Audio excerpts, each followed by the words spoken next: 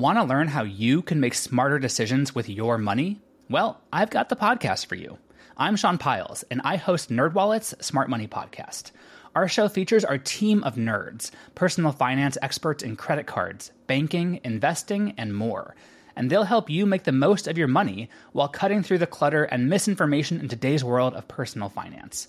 You'll get clarity on strategies to help you build your wealth, invest wisely, shop for financial products, and plan for major life events. Listen to NerdWallet's Smart Money Podcast wherever you get your podcasts. Have you ever wondered how inbred the Habsburgs really were? What women in the past used for birth control? Or what Queen Victoria's 9 children got up to? On the History Tea Time podcast, I profile remarkable queens and LGBTQ+ royals, explore royal family trees, and delve into women's medical history and other fascinating topics. Join me every Tuesday for History Tea Time, wherever fine podcasts are enjoyed. What follows may not be suitable for all audiences. Listener discretion is advised. The world is full of stories. Stories of mysteries, of curiosities, of oddities. Join Kat and Jethro Gilligan Toth for the strange, the bizarre, the unexpected, as they lift the lid and cautiously peer inside the box of oddities.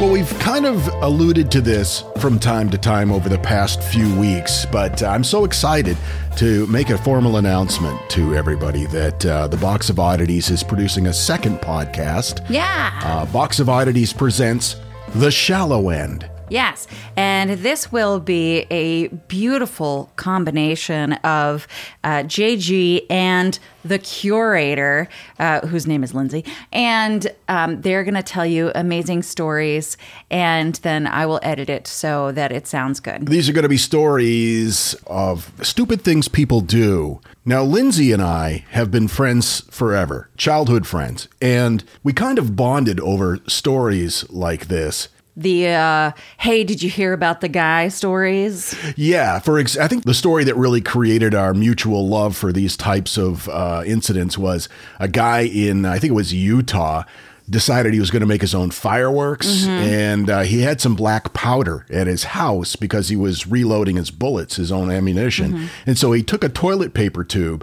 and put duct tape on the end and filled it up with essentially gunpowder, and then stuck a fuse in the other end and went out into the field somewhere to light it.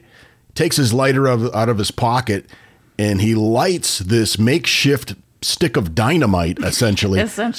And then tucks the tube of gunpowder between his legs so he can put his lighter back in his pocket. Unfortunately, the fuse was not as long as he thought it was. And the end result was something else was not as long as it used to be. Oh, no. They're not all so graphic. It's just people that do stupid things. It's going to be so much fun, and we're so excited about it. And we hope that you'll give it a listen. The Shallow End with Schnebley and Toth, a Box of Oddities production coming soon. But we still have this podcast to do. Oh, yeah. So yeah, there will always be. You tell me a podcast story. That was what I'm saying. Box of Oddities. Tell me a story. All right, so I'm going to tell you a few things about the Egyptian pyramids that maybe you did not know. Oh. Maybe you do.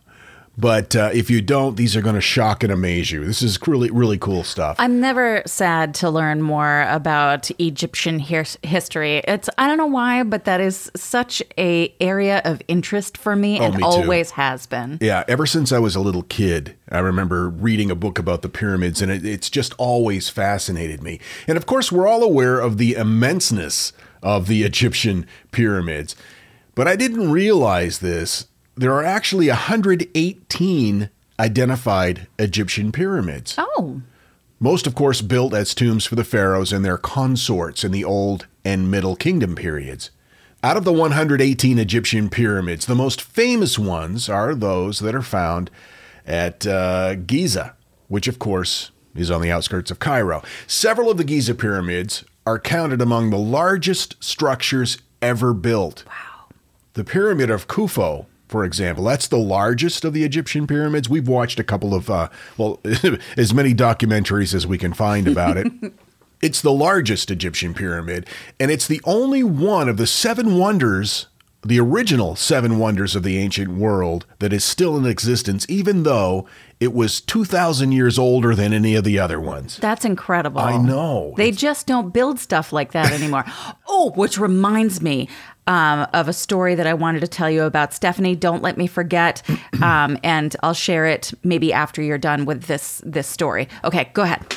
All right. The Pyramid of Khufu, or the Great Pyramid, was built with an incredible attention to detail and such precision that even today, with our current advanced technology, we can't replicate it. So many facts about this pyramid still baffle archaeologists and scientists and astronomers. The Great Pyramid was built out of an estimated 2.3 million stone blocks.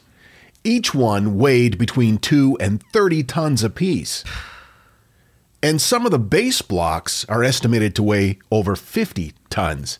How do you move that stuff with the technology they had at that time? The base of the pyramid covers about 55,000 square meters. That would be 592,000 square feet. Each side of the pyramid represents 20,000 meters, or 218,000 square feet in its area. Wow. The cornerstones are built with what's called ball and socket construction. Is that like tongue and groove? It kind of, where they've got a specific shape that it will slide into the slot and it will stay permanent there. Got it. It also allows for the expansion and contraction due to temperature, and it clearly has proven successful in surviving earthquakes. The mortar that they use, I never knew this, it's of unknown origin. What? It's been analyzed and we understand its chemical composition, but we can't reproduce it. And we would love to, because it's actually stronger than the stone is and still holds to this day, 4,500 years later. See, I don't believe that aliens had anything to do with... Who said anything about aliens? They built it. But I can definitely see why some people would come to that conclusion, because there's a lot unknown about this. It absolutely is true. All 3 pyramids of Giza were built with great precision and are precisely aligned with the constellation of Orion. The galaxy is on Orion's belt. The Great Pyramid is aligned to true north. In fact, so accurately aligned with the north that it is the most accurately aligned structure in existence. Oh, wow. It faces true north with only 3/60ths of a degree of error. Wow. And I feel like I keep saying, wow. And since the North Pole moves over time, at one point in history, the Great Pyramid was perfectly aligned with the North Pole. They say somewhere around 10,000 years ago. No one knows how they did this. It's only speculation. And then there is the east-west parallel that crosses most land, in the north-south meridian that crosses the most land, that intersect in only 2 places on Earth. One is the middle of the ocean, and the other, right down the middle of the Great Pyramid, making the Great Pyramid the center of landmass. How weird is that? That is weird. There are all kinds of unanswered questions involving the construction of the pyramids. For example, at the center of all 4 of the sides of the Great Pyramid, there are indentations, and the indentation on each side is of an extraordinary degree of precision, in that it forms the only 8-sided pyramid in history. But this effect isn't visible from the ground or from any distance. You can only recognize it from high above, and only under the proper lighting conditions. It's only detectable from the air at dawn and sunset on the spring and autumn equinoxes, when the sun casts its shadow across the pyramid. Why? How does an indentation make an 8-sided pyramid? 1, 2, 3, 4, 5, 6, 7, I think 8. when it's lined up properly with the sun at that particular point of the year, that the shadow that the indentation makes it appear as though it is an 8-sided pyramid, but only from directly above it and from a high distance. Okay. Thank you for clarifying. Inside the Great Pyramid is the King's Chamber. Inside the King's Chamber is a granite coffer. And it's way too big to fit through any of the existing passages, which lead researchers to believe, and understandably so, that it was put there during construction. That makes sense. Yeah. The coffer is made from one solid block of granite. It wasn't put together with any of that fancy mortar they had. The only way a block like this could be cut at that time with the technology that they had, that we're aware of, was by using bronze saws that would have to be 8 to 9 feet long, and their teeth would have had to been made from sapphires. Hollowing out the interior would require a special type of drill, like a tubular drill made out of the same material, but applied at an incredibly tremendous vertical force. So they studied this, researchers did, and through microscopic analysis, they discovered that the coffer was hollowed out with what appeared to be a fixed point drill that used hard jewel bits with a drilling force of 2 tons. How? The Great Pyramid also had an incredibly intricately designed swivel door. You think about the grave robbers, and you see the movies where they tunnel in through a crack in the... No, there was a door, and it was huge. It was about 20 tons. And it swiveled from the center? Yes, and it was incredibly well balanced. It took very little effort to open it, at least from the inside. You could just press your hand against it, and this 20-ton door would swing open. So cool. But when it closed, it fit perfectly into the side of the pyramid. It was nearly undetectable. There was not even a crack or an edge or an imperfection that would allow anybody to get a grasp on it to open it from the outside. So it was kind of like self-locking. You couldn't get in, but if you were in, you could get out. Well, that's comforting. It's kind of like an ancient Egyptian fire door. There were so many intricate details built into the pyramid with such great precision. Inside the pyramid, of course, there are all sorts of passages. There's one called the Descending Passage. Mm-hmm. It pointed to the pole star Alpha Draconis, or at least where the star had been between the year 2170 and 2144 BCE. That's where the North Star was at this point in time. Okay. No other star that we are aware of has ever aligned with this passage since then. Now, the south shaft in the King's Chamber pointed to a different star, Zeta Orionis. The shaft. Which is in the constellation, again, of Orion. Right. That would have been about 2450 BCE. And of course, the Orion constellation is associated with the Egyptian god Osiris. No other star has aligned with this shaft since then either. And there also seems to be hidden mathematical messages in the construction of the pyramid. For example, if you take the perimeter of the bottom of the granite coffer in the King's Chamber and you multiply it by 10 to the 8th power, it's exactly the sun's radius. What? Yeah. In the curves that are designed into the faces of the pyramid that I talked about, yeah, they match exactly the radius of the Earth, the same curvature. Wow. The Great Pyramid is the oldest and the largest. It rises 481 feet or 146 meters. It's not the tallest structure in the world anymore, but it was for 3,800 years. It's a pretty good run. I would think so.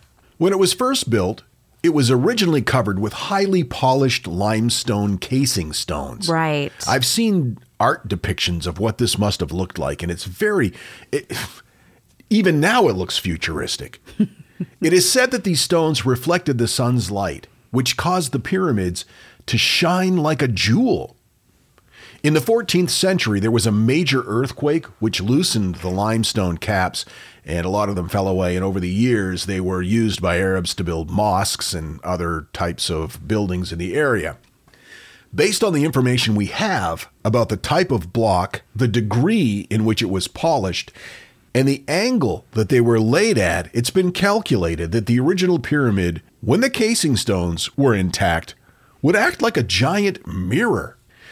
The ancient Egyptians, in fact, they called the pyramid Iket, which means glorious light. The light would be reflected off of it so strongly and so powerfully, according to the calculations. That it could be seen from space? From the moon. Mm-hmm. I knew that's where you were going with it. Looking like a shining star or a beacon back on Earth.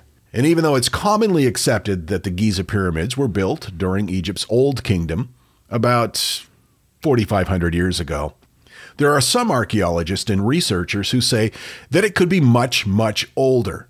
And there are many reasons why. For example, marine fossils on the exterior of the pyramids of Giza suggest that they may have been built before the Great Flood, which scientists put at 10 to 12,000 years ago.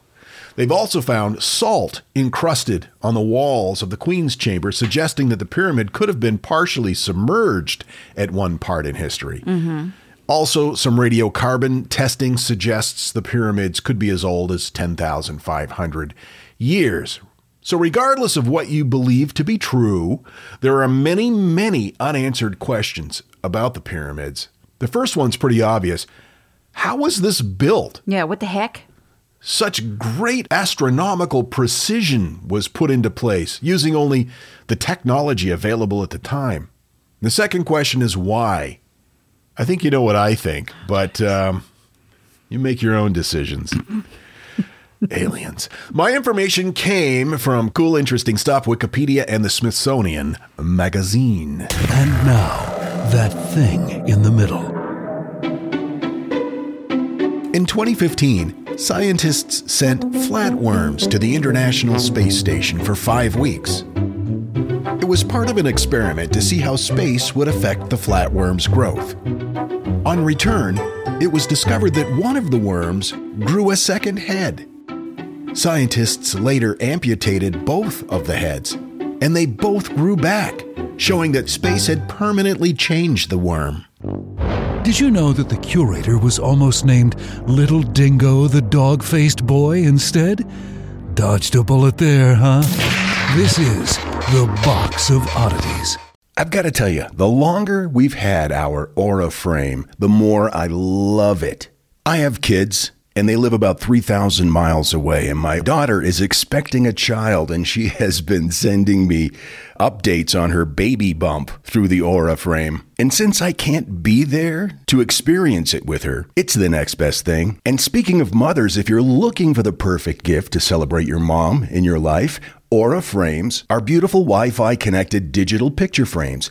It allows you to share and display unlimited photos. It's super easy to upload and super easy to share photos with the Aura app. And here's the thing, if you're giving Aura as a gift, you can even personalize the frame with preloaded photos and memories. We love Aura frames, and living so far away from family, thanks to Aura, it's the next best thing. It's like almost being there. And right now, Aura has a great deal for Mother's Day. Box of Oddities freaks can save on the perfect gift by visiting auraframes.com to get $30 off, plus free shipping on their best-selling frame.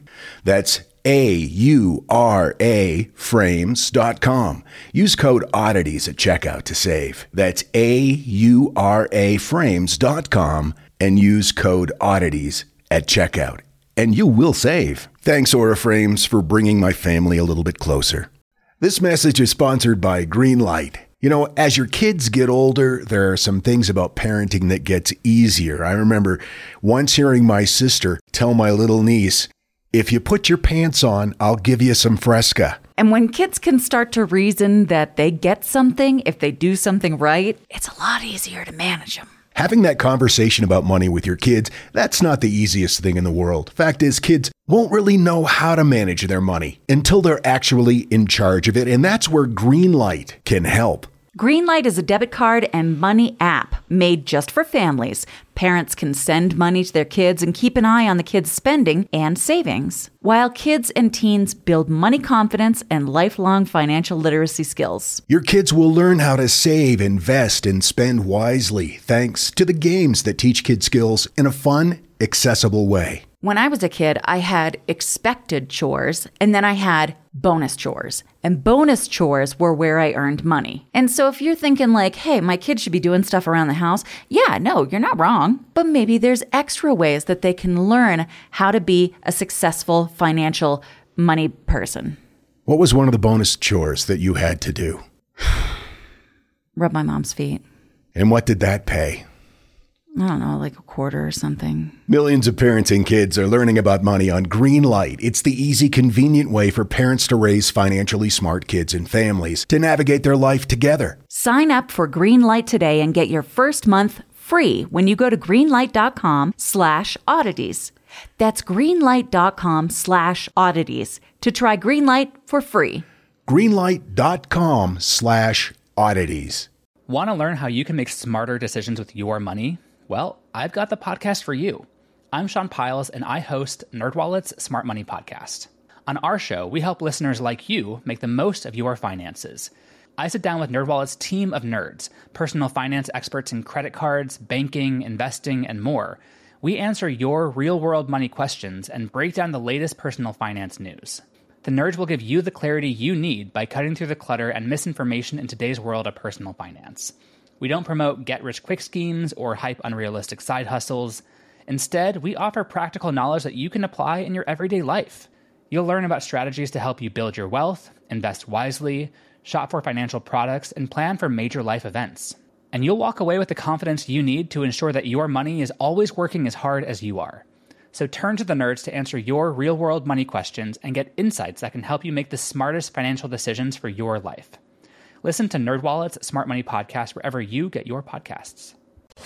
The Box of Oddities with Kat and Jethro Gilligan Toth. Linda sent us an email.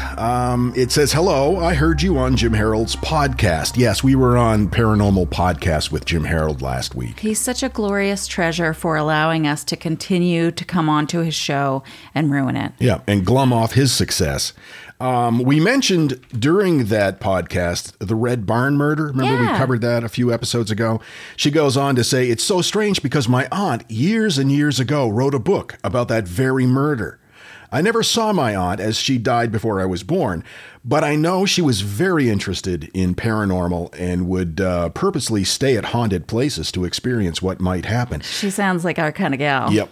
Kind of cool, as I never knew anyone else knew about the Red Barn murder unless you were from Suffolk. Cheers. Hey. Thanks, Linda. See, now people are having Box of Oddities effects, and they don't even know they're Box of Oddities effects.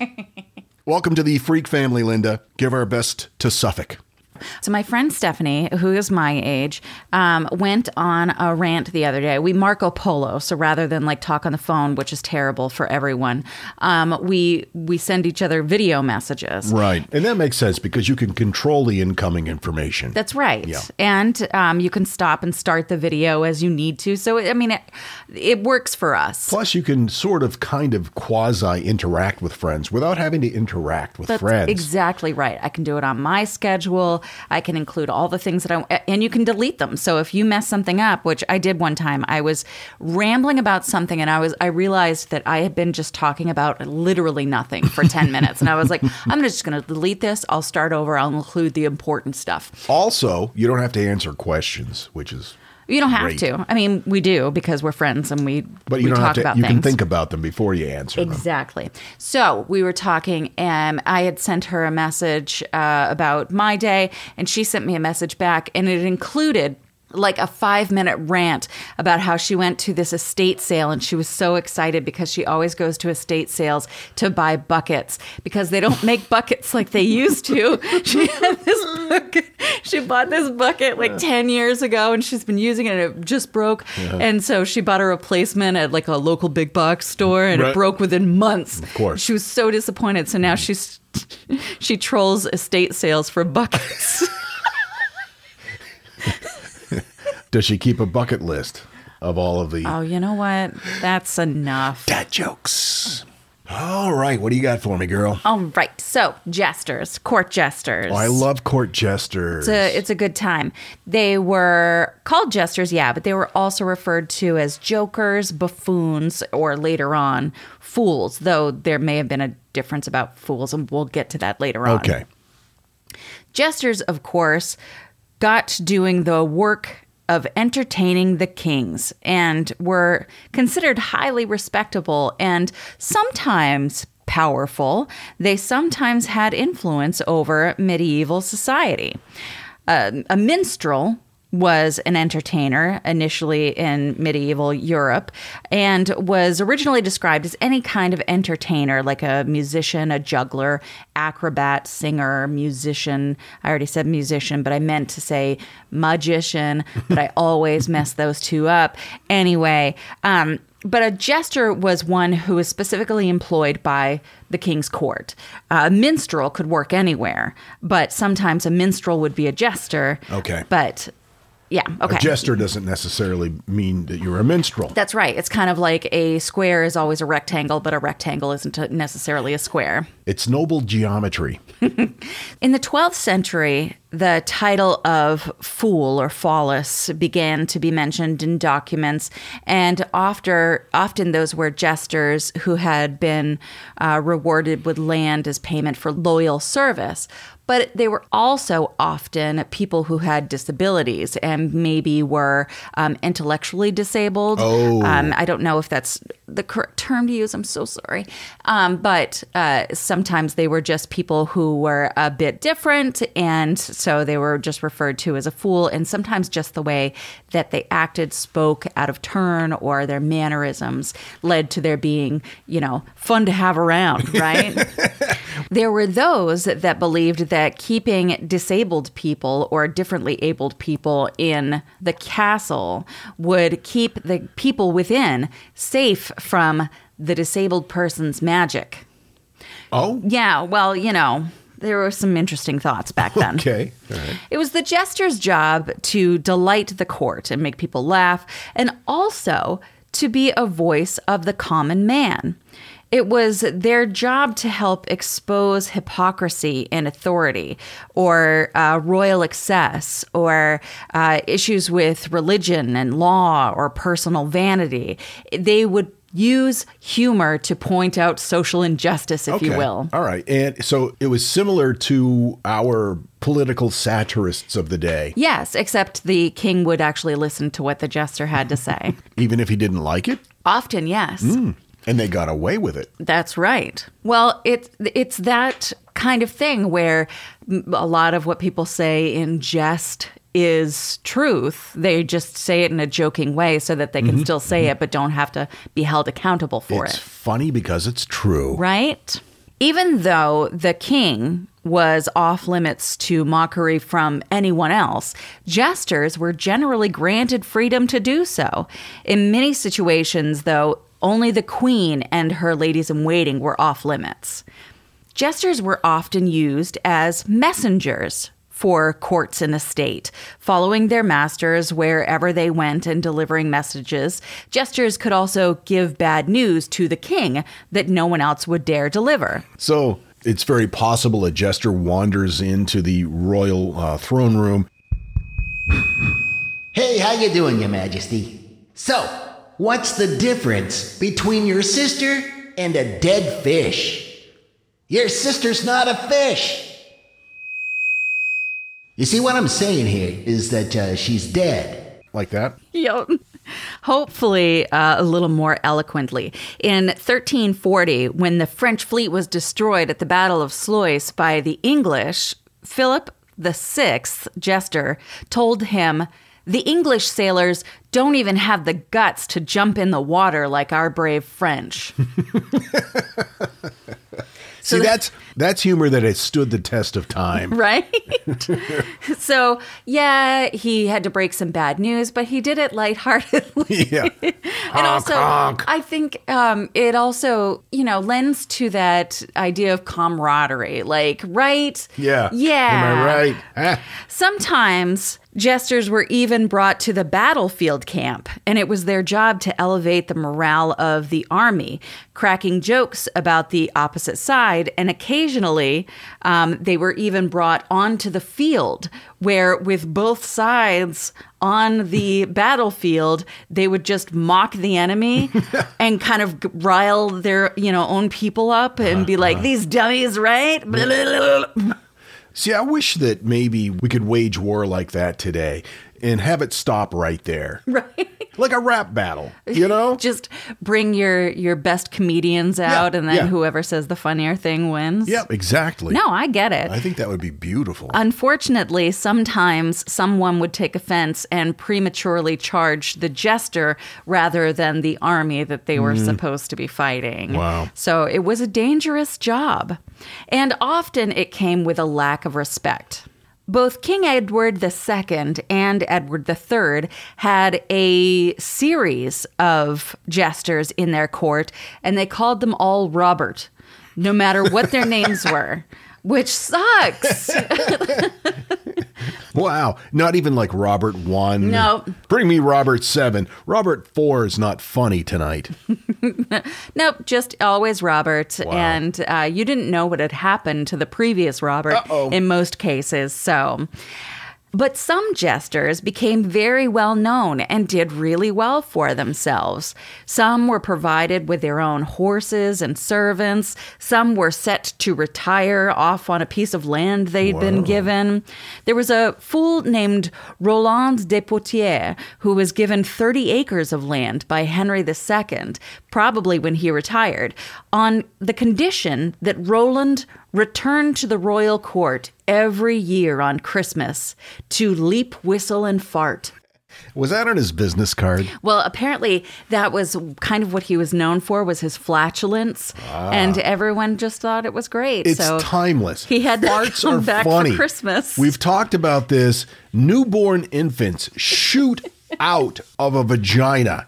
And you pick it up all covered with placenta and slime, and you go, and the baby will laugh. It's in our DNA. I just love that their Christmas traditions involve probably like an orange in their stocking, maybe some figgy pudding, and the farting jester, Roland. Roland the farting jester. I'm surprised there's not like a festive holiday jingle called Roland the farting jester. Sounds like a Warren Zevon song. Oh, I can't wait to go back to Nashville. I'm so excited. Let's go to the House of Blues. Okay, anyway. Born in the 1500s, it's unknown from what region of Africa João de Sá came from, but we do know that he'd been enslaved and somehow came to be in the employ of King John III of Portugal, entertaining both the king and Queen Catherine with witty jokes and parodies. Despite being in the employ of the king, though, he received constant racist abuse, especially by others working in the court. It was their feeling of superiority to de Sá that caused their bullying, but also the fact that he was favored by the king and queen, and he could do what was not allowed by anyone else, which is mock the nobility and not get in trouble for it. Okay. Not only did he eat with the royal family, he eventually became the king's closest advisor and confidant. He even received permission from the king to wear the attire of the Military Order of Santiago. Wow. Yeah, I mean, it was a pretty big deal. I mean, he started as a slave, and now he's essentially a nobleman. Though I'm sure a lot of people would debate me on that because he doesn't have noble blood. Blah, blah, blah, blah, blah. Anyway. Blue blood. Still, though, others would refer to him as a dog or a fly in the milk. But he, having the wit that got him into the king's court in the first place, referred to his very expensive gold chains as his dog's leash. Ha! Right? Okay. De Sá was accompanying the king's brother in 1953 to northern Africa, where he was part of the Holy Roman Emperor Charles V's military campaign to conquer Tunis. The important victory over the Turks made the King of Portugal award de Sá exceptional honors. He was eventually admitted to the prestigious Order of St. James, a.k.a. the ancient, most noble, and enlightened military order of St. James of the Sword of the Scientific, Literary, and Artistic Merit. That's the full name of the order. Whoa. Ancient, most noble, and enlightened military order of St. James of the Sword of the Scientific, Literary, and Artistic Merit. That's much more impressive than Whistle, Dance, and Farter. De Sá reportedly died in 1567, but I cannot find anything about how. There is one reference that I found where it said that he was killed by a ewer being smashed on his head. But even when I Googled like those specific words like ewer and Dasa and court, nothing else came up except for that one source. So I don't know where that came from. What's a ewer? It's like a water pitcher.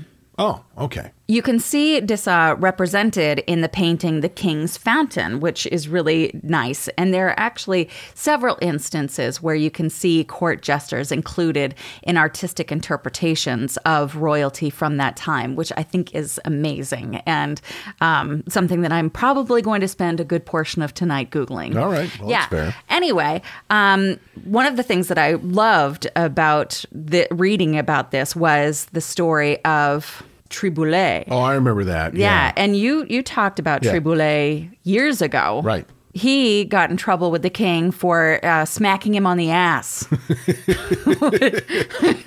And then when the king was like, listen, guy, you can't do that. You're going to get in trouble. Triboulet said, I'm so sorry, sir. I mistook you for the queen. Wah, wah. Which, of course, as I said, the queen thing was off limits. Right. So the king was like, well, I'm going to put you to death now. But because of your faithful service, you can choose how you die. Mm-hmm. And Triboulet said... old age. That's right. Mm-hmm. That's right. So the king was like, well, that's friggin' funny. That's clever. I can't. Yeah. So instead he was just exiled, which I just... Well, there you go. Come on. That's nice. Pretty great. So that's just jesters. It was also, we talked about this briefly one time about a jester who was a little person, and his big bit was to be baked into a pie. Yeah, I mean, he wasn't baked in because that would kill you. Yeah, no, but he was put in a pie. Yeah, and like would pop out. Yeah, like on the table. Yeah. Like, hey, how do you like this pie? What's up with airplane food? Wait, what? Am I right? Oh, speaking of which, I started watching Seinfeld today. The first time. She's never seen Seinfeld. So I got about halfway through the episode before I was like, all right, well, I'm going to go do something else. Well, it's because you started with season 1. Well, of course I'm going to start with season 1. I'm not an animal. Season 1 sucked. You need to really, seriously, I would say halfway through season 2, maybe even begin with season 3. They found their stride at that point. Okay, well, I cannot, I need you to understand that I cannot do that. I can't. It's preventing you from enjoying the quality, the consistent hilarity of Seinfeld. Apparently, it's not that consistent if I have to skip 2 seasons. Well, once you get past 2 seasons, it's great. Okay. Kramer finds his stride. Anyway. She doesn't like Seinfeld, but she's a big Friends fan, which is cool because Friends is good for it being a ripoff of Seinfeld. Yeah, that was pretty much the concept. I mean, that's not an insult. It's just how it was written. Yeah. Why do you love a cheap knockoff compared to the original? That's the question I have for you, madam. Maybe you should look at yourself before questioning what I love. That's true. Why do you love me? Right now, I'm wondering the same thing. All right. Getting an awful lot of snark from that side of the room. Okay, let's wrap this shit up. I got my information from the Travel, HistoryExtra.com, Top 10s, Freedom is Mine on YouTube, and Miranda Kaufman History. Tickets are on sale for our live shows. We have one in Nashville, one in Huntsville, Alabama, and a new show we added since the last time we spoke. We're going back to Charlotte. Super excited about these shows. You can get the details for these and any additional shows that might be added sometime soon at theboxofoddities.com. We're so looking forward to seeing you guys in person. Did want to say thanks very much for joining us to our new patrons, Allison, Kalia, Zachary, Marshall, Christy, Ryan, Georgia, Amy, and Jessica. Oh, and Rose and Michelle. We appreciate you guys so much. And that reminds me, we did want to mention this doesn't really affect the patrons so much because they get their episodes ad-free. Right. But we've been trying to streamline things a little bit on the Box of Oddities. And as you know, our livelihood depends on advertising. But we're trying to streamline things a little bit. So what we have done is, or what you will notice in the not too distant future, if you haven't already, is that we are shortening the length of the commercial break pretty significantly, and we're breaking it up into 2 segments. So you'll notice that a little bit of ads happen before the thing in the middle, and a little bit of ads happen after the thing in the middle. And in an effort to shorten our ad break total time, you'll see that change. And fingers crossed, it's a smoother listen for you. And still allows us to make a living. Which is important. Yeah, because... For me, at least. I like to eat from time to time. Oh, do I like to eat. We love you guys. Thanks so much. We'll see you next time. Until then, keep flying that freak flag. Fly it proudly, you beautiful freak. And so, let it be known that the Box of Oddities belongs to you, and its fate is in your hands. Therefore, it's been requested by those to whom I report to beseech you for assistance. We ask but one thing of you, to provide a 5-star rating and a positive review. True, that is 2 things. However, 'tis merely a 5-star rating and a positive review. Also, subscribe to us. Okay, so 3 things is all we ask. 3 things and 3 things only. Henceforth, the Box of Oddities commits to the telling of stories. Stories of the strange, the bizarre, the unexpected. We wish to offer our deeply felt gratitude and appreciation for your patronage. TheBoxOfOddities.com. Copyright 2022. All rights reserved. Hi, I'm Neil. And I'm Ken. And we are from the Triviality Podcast, a pub trivia-style game show where a lack of seriousness meets a little bit of knowledge. Join us each week for an hour-long game of general knowledge trivia featuring special guests from around the world, plus tons of extra themed episodes. If you want to improve your trivia game, or you just want to scream at us in your car when we get easy questions wrong, then we're the show for you. Find Triviality on all your favorite podcast apps. But you know that, because you're already listening to a podcast.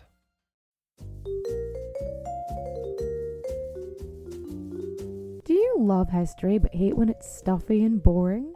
Well, look no further and join me, Katie Charlwood, your friendly neighbourhood social scientist and reader of books, as I delve into unsolved historical mysteries, murders by gaslight, and of course, women who have been misrepresented through all time. On Who Did What Now, the history podcast that's not your history class. Listen wherever you get your podcasts.